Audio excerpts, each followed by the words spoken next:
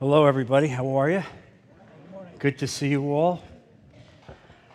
Last week, we began our study in part 1 on the Gospel of John, chapter 16, verses 23 to 27, where Jesus spoke to his disciples about the issue of prayer, told them for the first time that they were going to, in a short time, pray to him in his name. And through him, the Father would answer those prayers. And Jesus spoke to us about the essence of prayer, what prayer was about. And so, as a result of that, I prayed about this week's lesson. And so we're going to do part 2 on prayer. And this time we're going to do it through the model prayer, the Lord's Prayer. Before I begin, I just want to let you know that you can get copies of all of these outlines that I write on your smartphone through the Bible app, which is really the most popular Bible app application.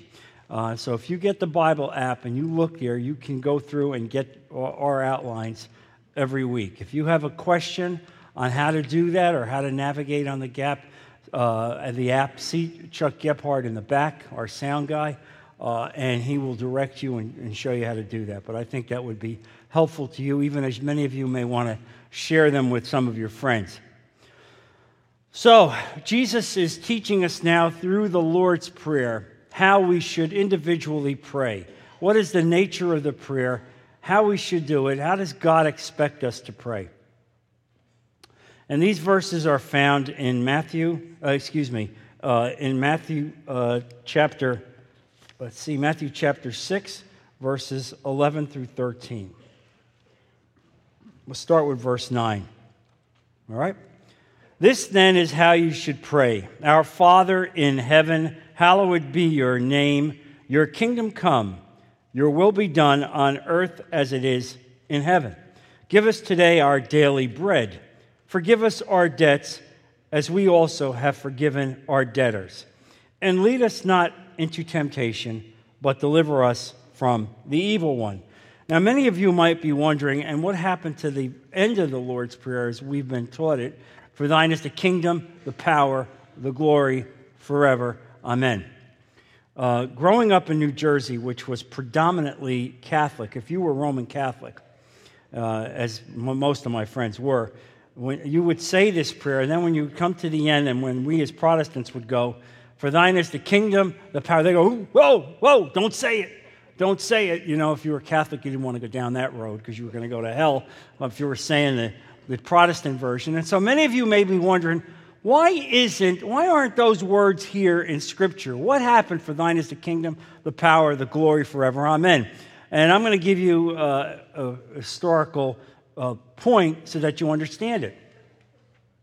When the King James Bible was written in about the year 1607 or so, and the great scholars of the world in England gathered to translate the original Greek and Hebrew into the English Bible, they translated the Lord's Prayer.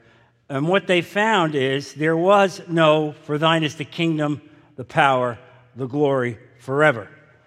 And that was surprising to them because for hundreds of years in all the churches, the priests, at the end of the phrase, when they would read it, and of course, the people didn't have a Bible, they were relying on the priests to give them the prayer, they would always say at the end of the prayer, for thine is the kingdom, the power, the glory forever, amen. And they would say this as they read Scripture.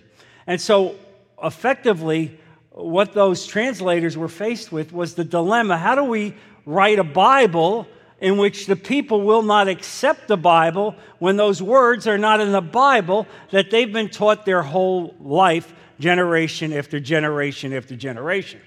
And so they came to the simple conclusion, we'll put those words in.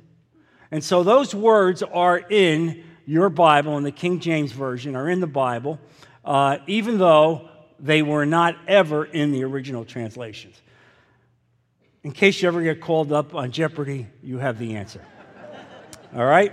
I just want to give you the benefit of that. I found that very interesting. And so here we go. Jesus is teaching the disciples how to pray. And one of the key lessons that I see in this is that the very first part of this prayer Effectively, 1/3 of the prayer, the opening stanzas, are all about God's will, God's needs, God's sovereignty. Our Father, who art in heaven, hallowed be thy name. Hallowed, you are great. You are sovereign. You are our creator. Before we ever get into the individual issues of our needs, there is a poignant aspect as we as Christians approaching the throne of God. And as we approach the throne of God, thank him first for who he is and how he created us and the gifts that he has given us. And if your prayer life, and by the way, the point of this prayer is not to repeat the words in the precise template form, all right? It's not like, Father who art in heaven, hallowed be thy name, thy kingdom come, thy will be done. And you do so many of these Our Fathers, and you're going to get your prayers answered. That's not the aspect of what this is about. Jesus is giving you the template for you to make your own individual prayer life. And as I said before, prayer is the most intimate communication with God. You cannot communicate with God unless you have an active prayer life. We read the Bible in order to understand God's will and God's law and God's command. But we pray in order to speak with God and have God speak back to us in so many ways. It is this active, intimate communication. That's what this prayer is about. Jesus is giving in this model prayer. And as I told you, in order to have the effective Christian life, you need to be praying 100 times a day. As you walk, as you drive, even now as you're in this class, you should be praying to God. Lord, thank you. Lord, thank you for bringing me to this class. Thank you for the friends that are here. Lord, I ask you that these words apply to my heart, that they resonate, that if I have a misunderstanding, that you clear it up right now. And you have this prayer life that goes on constantly with God. And it's two ways. And as you pray to him, he pours it back into your life. And so you see this here in the opening of this prayer. Our Father, who art in heaven, hallowed be thy name. You are holy. You are great. You are sovereign. And thy will be done in this world. Your will first, Father, in this world as it is in that world. Your will in everything. Your will with me. Your will with my family. Help me to understand your will and to accept your will. We haven't yet asked for anything specific, acknowledging the greatness and sovereignty of God. And one of the things that I have found today in many churches is that we have not impressed upon the people the importance of the sovereignty and holiness of God. So many churches, in so many churches, you will see a reckless disregard for the holiness of God. Even in the way we approach God, we approach worship. And the essence of understanding what that is like, what the importance of sovereignty and holiness is to look in the Old Testament. And if you look at David, when David finally had the opportunity to bring the Ark of the Covenant back into Jerusalem, and the Ark of the Covenant was outside of Jerusalem for about 70 years, outside of the people of God. And now it's being brought back for the first time as David has conquered Jerusalem. And he's going out, and he, in his own way, is trying to bring the Ark of the Covenant in. He brings it in on a cart drawn by a donkey, bringing it in this massive procession. And as a result of him bringing it back, and he's seemingly thinking he's doing the right thing, he puts it on a cart, and the cart goes into a hole, as you can imagine in those times, very easy to happen, and the wagon tips, and as the wagon tips, the Ark of the Covenant tips and is ready to fall over. And a gentleman named Uzzah was a good man. In order to keep the ark from falling over, puts up his hand to keep the ark from falling over. And as he does that, he is struck dead and falls dead on the ground. Now, as a kid growing up in church, I was disturbed by this. This bothered me a lot. God, how can you do this?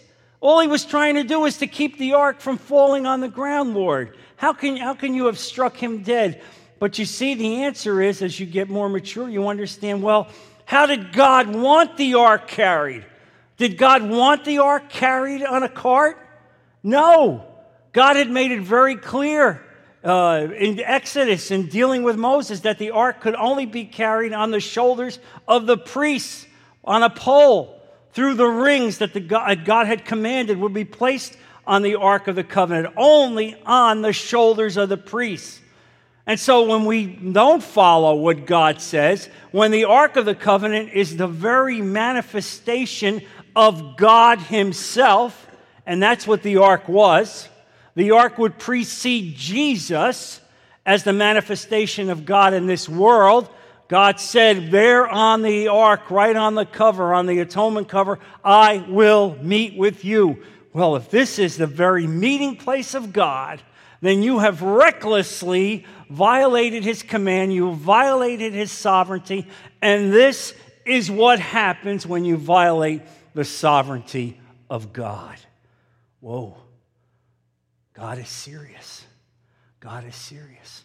And so you understand this and you see this. And so that's the point of the prayer. Lord, I thank you for what you have given me. I thank you for bringing me here. I thank you for letting me be a part of this group. I thank you for the friends. I thank you for my health. I thank you that I've reached an age I never thought I would reach. I thank you for giving me a family. All of the things that you have. Lord, I thank you for who you are and that you, the creator of the universe, have somehow determined that you would have a relationship with meaningless little piece of dust, me.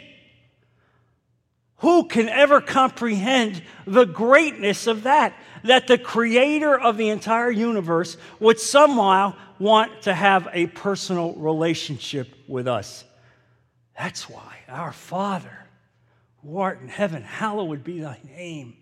Thy kingdom come, thy will be done in earth as it is in heaven. And so you see the model prayer.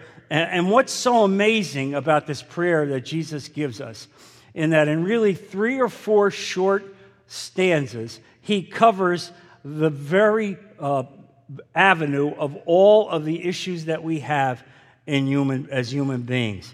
And so it's so critical for us. And so before we get into all of our individual needs, about our debts, about our cares, about our health, we do this first and we pray to God and acknowledge his greatness and sovereignty. And so now, having prayed for that, having prayed for God's will, prayed for his kingdom, prayed for God's name, after that, then we pray for human interests as well. And the next petition that comes up is, give us this day our daily bread, forgive us our debts, lead us not into temptation. These are requests for physical needs, forgiveness of sins, and spiritual victory. Now, our entire life is found within these 3 petitions, which is why this prayer is so absolutely amazing.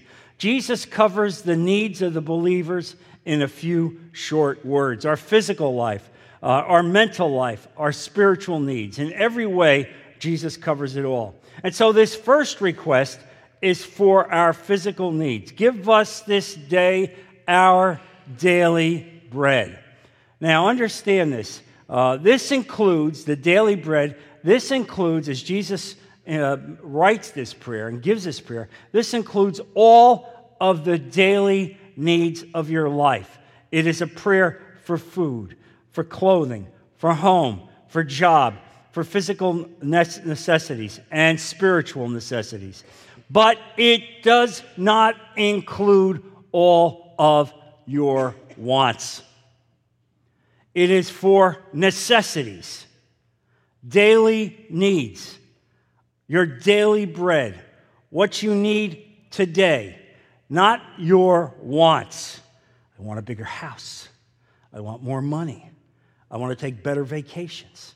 All right? I don't see this with the Lord. The Lord never acknowledged a prayer like that. The Lord constantly prayed for his disciples, for their needs, all right? But not for their wants. God wants you to be living the kind of life and praying the kind of life that Jesus had. If you want your prayers to be answered, you have to conform your prayers to the kind of prayers that Jesus had. And when you see that, you see that Jesus prayed really for the necessities in life, for our bodies, for healing, for all the things that are appropriate for us on a daily basis.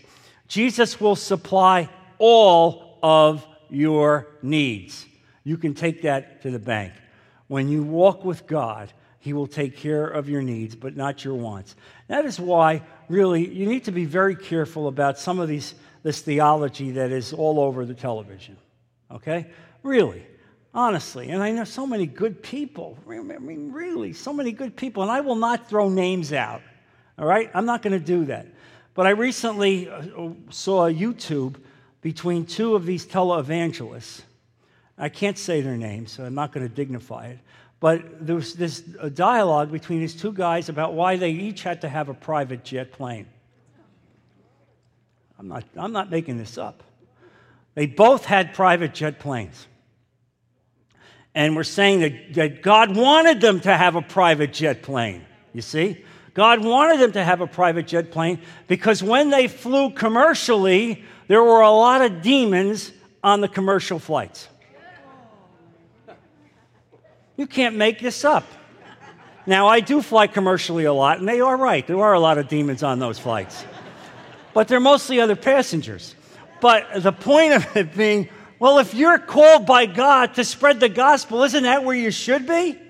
I mean, really, isn't that where we should be? But you see what happens when we turn the gospel on its head and we suddenly say that everything that you want, God will give you. No!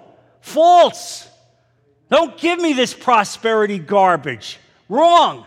All right? God isn't going to give you this house that you want, this big house, all right, or some special financial gift. God is not interested in that. We are talking here about give me this day my daily bread. Daily, meaning what? Each day I approach the throne of grace. Imagine this ongoing line of communication. And it's like the way you speak to your husband or your children each day, and you speak to them, and you're speaking to God. Of course, you're speaking in an entirely different way. You're recognizing you're talking to the Creator who created you, but recognizing that each day you come and you say, Lord, this day, please help me this day. Right now, I need your help. Help me this day. And God will take care of you each day. He will give you your daily bread. The problem with a lot of Christians is we've gone beyond our daily bread and we want the bread from next year or 5 years or 10 years. Instead of having a daily walk and communication with God to be with me today. Today, God wants you to be dependent upon Him, to walk with Him. And I'm so impressed with this as I read this prayer. And this is, the longer you stay as a Christian and read these things, the more God opens your eyes about it. This whole idea of the daily walk that Jesus is emphasizing here, I believe is so critical for us. Walking daily. Lord, today I need your help. Today I need you to be with me. Today I have this issue in my life. And yes, you're with me. Yes, I have the assurance that you're with me in every way. And so you see this. I want you to turn, if you would, to Matthew chapter 7. Matthew chapter 7, verse 7. And here Jesus talks to us about answered prayer, how your prayers will be answered.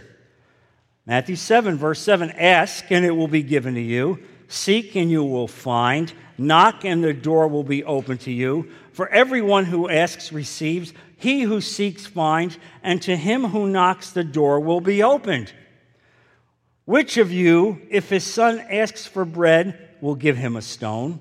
Or if he asks for a fish, will give him a snake? If you then, though you are evil, know how to give good gifts to your children, how much more will your Father in heaven give good gifts to those who ask him?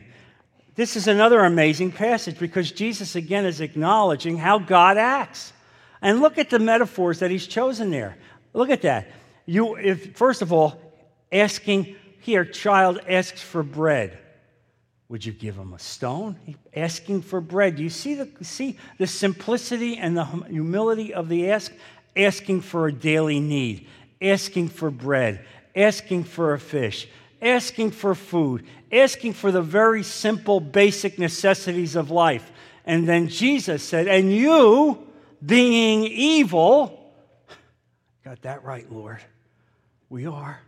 You being evil, know how to give good gifts to your own children. How much more will God love to give to you?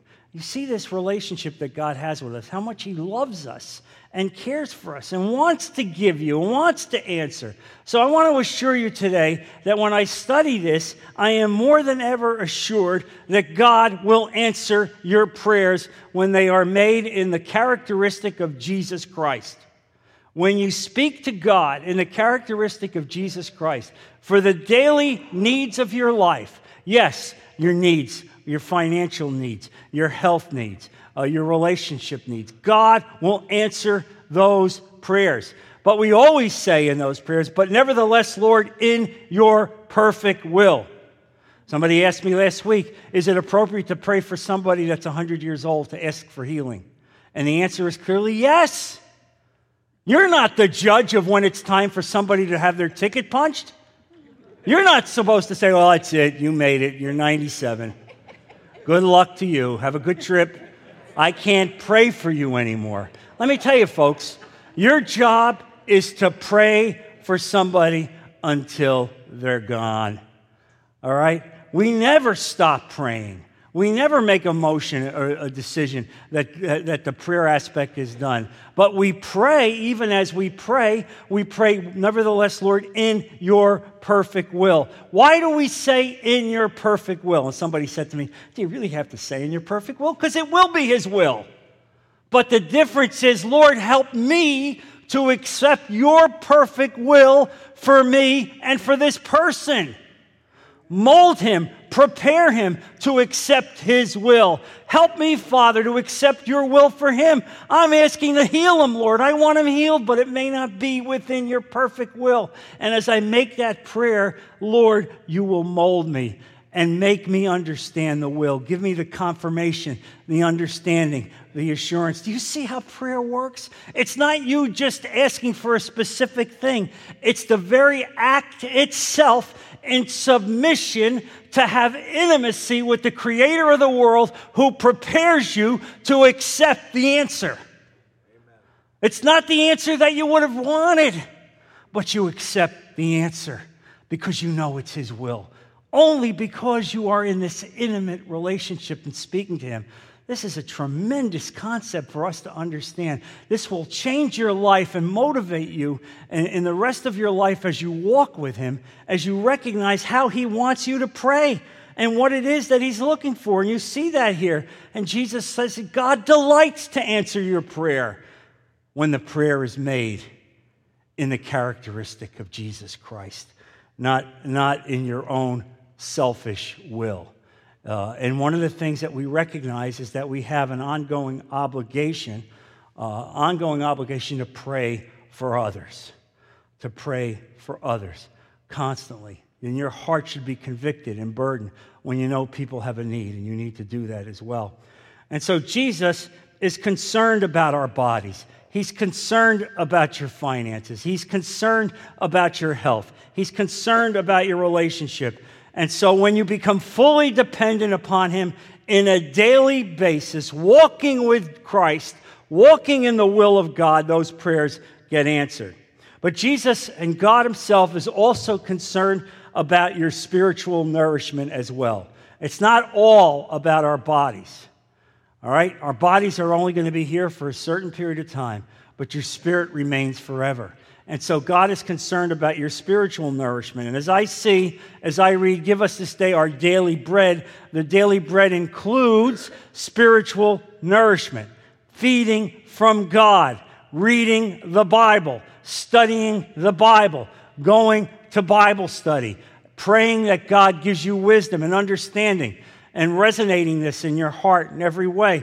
And so here's one of the lessons that I believe that you can follow with this. Jesus will fill us with an abundance of spiritual life only as we give what we have received away to the world. I will repeat that so that you understand that. Jesus will fill you and give you an abundance of spiritual life only as you take what Jesus has given you and give it to the world. That means you spread the news about Jesus. You talk to the world about what Jesus has done for you. You talk to the world about evangelism. You bring the gospel of Jesus Christ to a lost world. And here's the thing, we come daily to Christ for filling.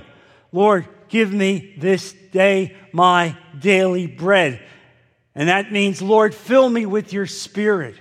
I need your Holy Spirit in my life. I'm a pail that has holes in it and I leak out. Lord, fill me with your Spirit. And he will fill it only to the extent that you are spreading the gospel of Jesus Christ. Are you talking to people about Jesus? Are you effectively the perfume of Jesus Christ to a lost world? What do I mean by that? It means this, that when you walk into a room, when you go someplace, when you walk in, are people drawn to the fact that there's something different about that woman? There's something different about that man. I don't know what it is, but I'm drawn to them. They have something in their life. When they go through a crisis, I don't see them act the way other people in the world act. There's something different. Or are you like those two guys who were having lunch one day and knew each other for years at work? And one guy tells the other, I'm a Christian. And the other guy says, I'm amazed. I never would have expected to hear that. Oh, praise God. That's wonderful news. I never would have expected that you've been a Christian for your life. I mean, seriously, how many of us fall into that trap? Oh, Lord, give us the grace not to do that. But you see, when you read in Scripture, you see the evidence of how God wants us to pray. There is a beautiful prayer found in Proverbs chapter 30. Would you turn there for a moment? Proverbs chapter 30, verse 8. And it's funny because this is something my father drilled into me from an early time. And I always thought it was my father's original thought, never realizing that he had basically taken it right out of the Scripture. But it's something that you can incorporate into your life, and your prayer life as you make this prayer. And this is an honest prayer. Proverbs chapter 30, verse 8. Keep falsehood and lies far from me. Give me neither poverty nor riches, but give me only my daily bread. Otherwise, I may have too much and disown you and say, who is the Lord? Or I may become poor and steal and so dishonor the name of my God.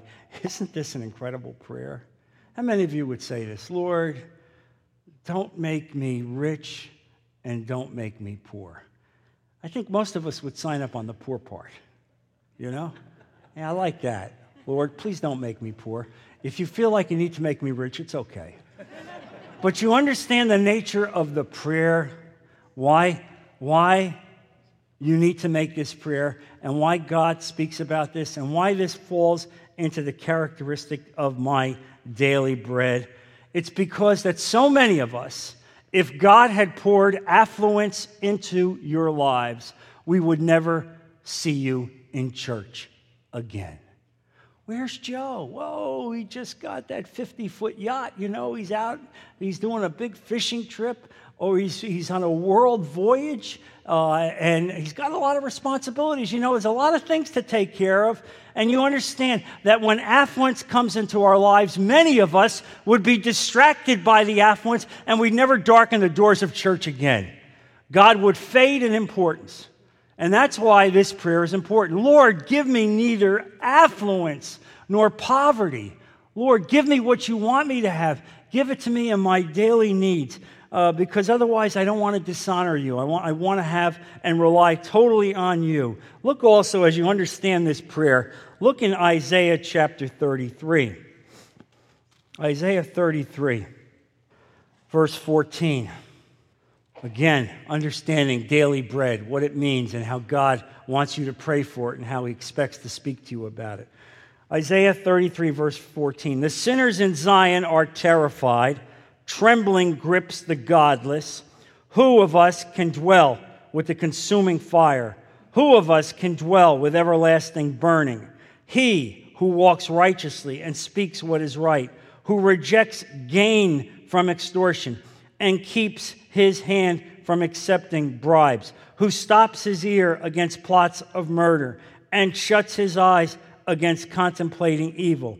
This is the man who will dwell on the heights, whose refuge will be the mountain fortress. His bread will be supplied, and water will not fail him. Amen.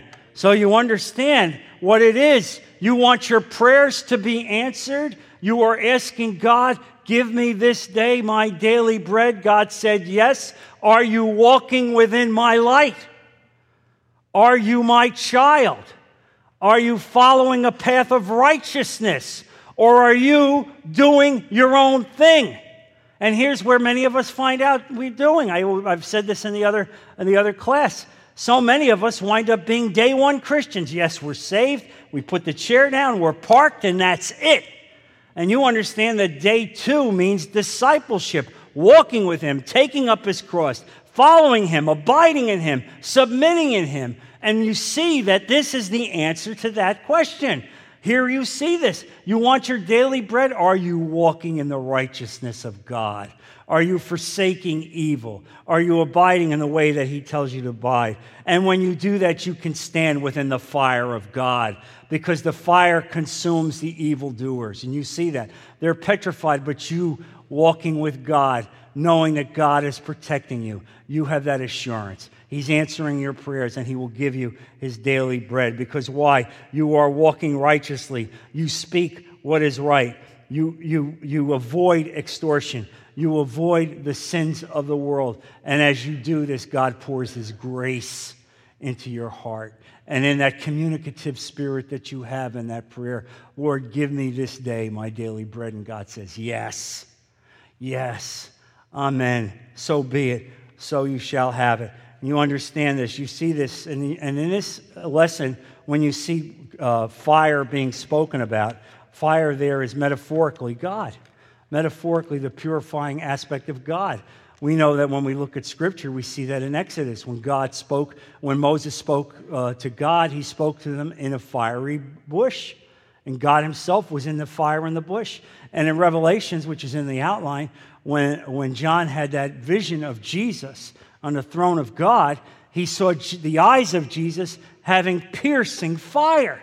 Well, it is the very fire of God. God on his throne that Jesus has there. And so it's important for us to understand how these prayers are going to be answered, how God wants you to walk, and what this template about prayer is all about. Give me this day my daily bread. And then what comes up next is, and lead me not into temptation, but deliver me from evil. Now, if you had paid attention to current events within the past month, you will notice that the Pope had obviously seen some of my outlines on this issue. And the Pope had corrected once and for all the bad theology that he said was in the church, because he said that when you read this, you cannot say that God was evil. The Pope hit it right on the head. God is not evil. God is the opposite of evil. God does not lead you into temptation. God does not lead you into evil. And so it's important to understand what Jesus was saying here in this prayer. And I want to drill down and make sure I get this right for you. The problem in these translations is that in the original Greek, there was one word for temptation. And that Greek word applied equally to both a temptation from sin and a trial from God. And there's very much of a difference between the two. And I want to make sure I correct this now so that you don't confuse the two. When Abraham was told to take Isaac and to sacrifice Isaac, when God told Abraham to do that, God did that because he wanted to determine if Abraham was all in or there was some aspect of his life that Abraham had elevated above God himself. And one of the issues that God wanted Abraham to be aware of is that he could not elevate his family above God. He could not elevate his son above God. God came first, and so God demanded that Abraham sacrifice his son. Now, did God really want Abraham to kill his son? No. But God wanted to see his will. He wanted to teach Abraham what this lesson was about. And so as Abraham effectively brought Isaac to the mount and was about to strike Isaac down, I'm sure that Abraham believed that no matter what he did, God had the ability to raise Isaac from the dead. And this story winds up being a metaphorical glimpse into what would happen with Jesus. And so God stops Abraham at that moment and does not allow Isaac to be struck down. And instead, we see a foreshadowing of Jesus because immediately in the bushes, there's a sacrificial lamb being caught in the bushes, and that would ultimately be sacrificed. And so here, God himself is stopping Abraham from sacrificing his son, and yet God would one day sacrifice his own son for us, not stopping at that. And so that, my friends, is a trial. That is God using an example to test you, to refine you, to make you a better person, to strengthen your character and your Christianity, to lift you up. And that's how God works. And many of the things that we go through, God is involved in those things. That is not evil. Now, sometimes God will actually take evil that is being used against you, all right, and God will use that somehow for a good purpose. That happens too. But God is not the foundation of evil. He is not the person who is evil. God puts a hedge around us. Sometimes he allows that hedge to come down in some places where he wants to strengthen us and show us that we need to be more dependent on him. That is very different from the evil that Jesus is speaking of in the Lord's Prayer. The evil that Jesus is speaking of in the Lord's Prayer is the evil that's brought through Satan that comes out of your very heart. The lust of the eyes, all right? The lust of the flesh, the pride of life, all of this that comes from within our flesh. And let me say something to you that somebody asked, kind of debated with me on this when I said a month or so ago that I find that sometimes even as I sleep, that my mind is sinning, that I'm doing the wrong thing, that thoughts are coming into my head, even in that before I put my foot on the ground. And this person said to me, I can't believe this. Tell me, doesn't the Holy Spirit give you the power not to sin anymore? Bad theology. The Holy Spirit convicts you of sin. But until you leave this life, and let me make sure I drill this down to you, until you leave this life and they put dirt on you, you are a sinning machine. You will always sin. You are a child of God. You have given your heart to God. You are walking with God, and yet you're carrying around the flesh. You're carrying around the old man. So don't deceive yourself, folks, and think, I've got it made. Oh, I will not sin. I can't fall for that. That won't trap me any longer. I'm strong. I'm not going to fall for that. No. What happens as we get older, all right, is that we deal with what I refer to as the white glove demons. Very sophisticated. Very sophisticated. It's like slander. Oh, yes. And gossip. You know, it's like, did you hear about Sister Jane? Did you hear about Brother Joe? Oh, we need to pray for them because, and then what do? We get involved in what I call prayer gossip. You understand prayer gossip? Prayer gossip? You need to pray for them without ruining their character publicly. You need to pray for them because you have a heart that's broken for them. All right?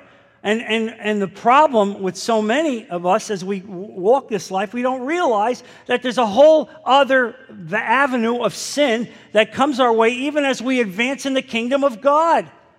The white shoe, the white glove, demons. Yes, we don't go out in the street and get drunk and get into fights. We don't rob people, but no, we have no problem in slandering or gossiping or being hurtful or not affirming. You know, I don't have to delineate all those things. All the things that you find in the world, and you understand this. And so God is speaking to us really significantly as it relates to this. And you can look at this. I'd like you to turn, if you would, to James, the book of James. James chapter 4, verse 7. Submit yourselves then to God, resist the devil, and he will flee from you. Come near to God, and he will come near to you. Wash your hands, you sinners. Purify your hearts, you double-minded.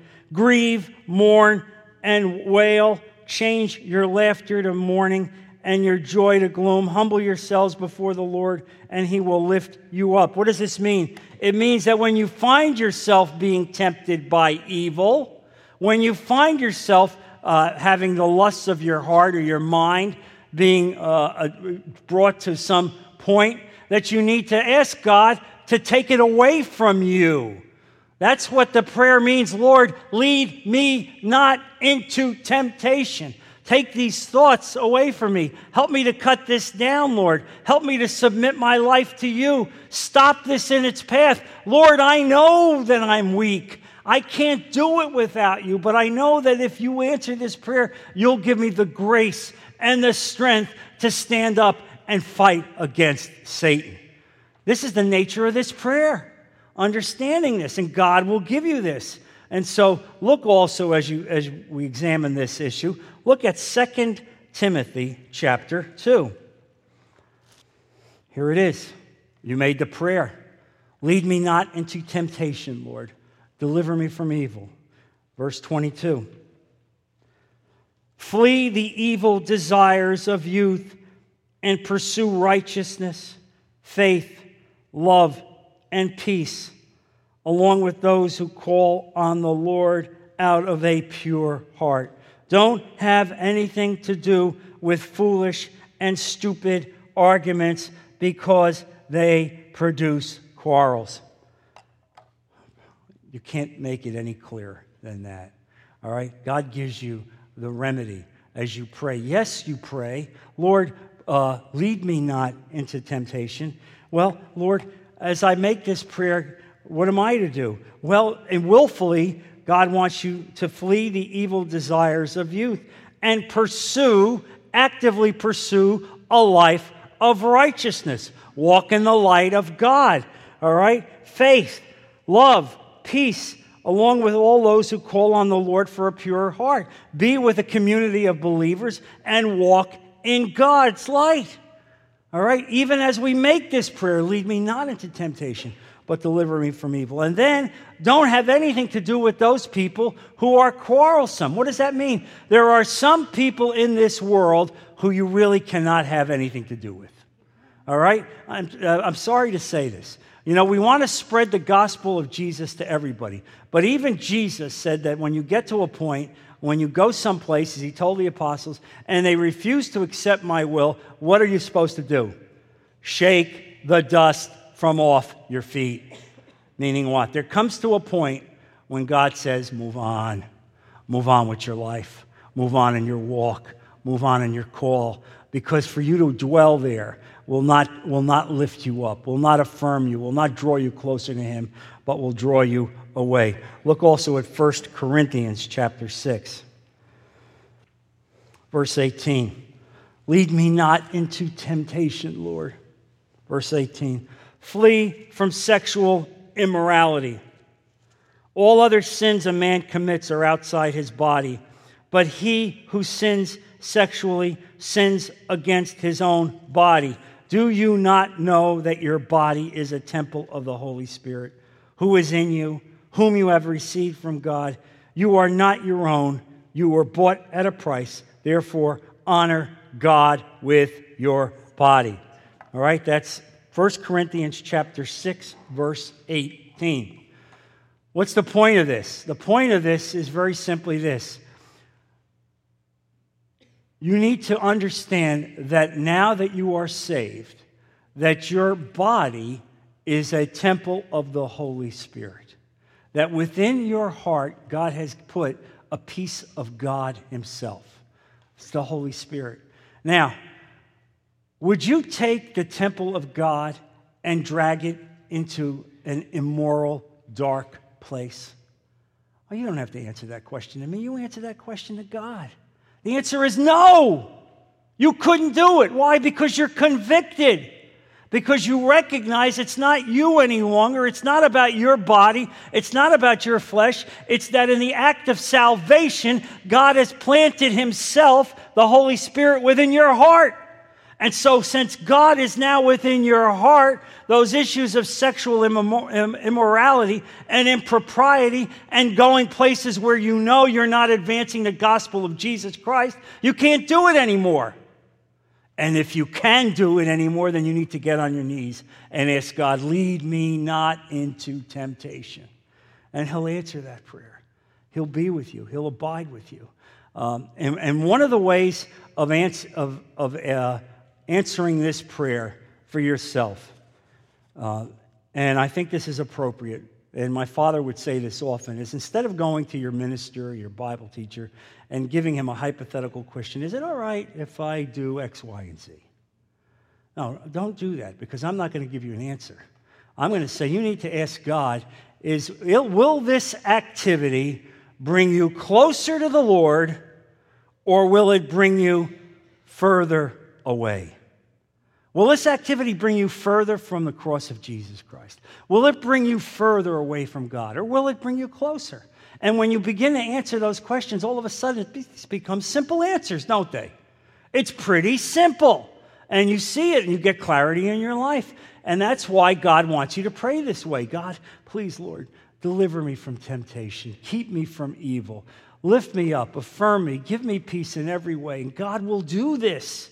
He will lift you up. He will do this. He will abide with you. And so Jesus is giving you the very prayer that we need to connect with the God of the universe for our daily lives. Every day you are alive, God has given you the parameter. In your own words, this is the paradigm. This is how you are to pray. This is how you are to speak to him. This is how you are to treat him. And when you do this, when you walk in light, when you walk in righteousness, he will lift you up. He will protect you. He will answer those prayers, and you will have the most joyous life possible. Let's close in prayer. Heavenly Father, Lord Jesus, I thank you so much for the blessings of our life. I thank you for Jesus, Father. I thank you for this New Testament, for the words that have ignited our lives. I thank you for the lesson that you've given us. Protect our people. Bring them back safely next week to continue the study of your word. We put all of this in Jesus' precious name. Amen. God bless you all.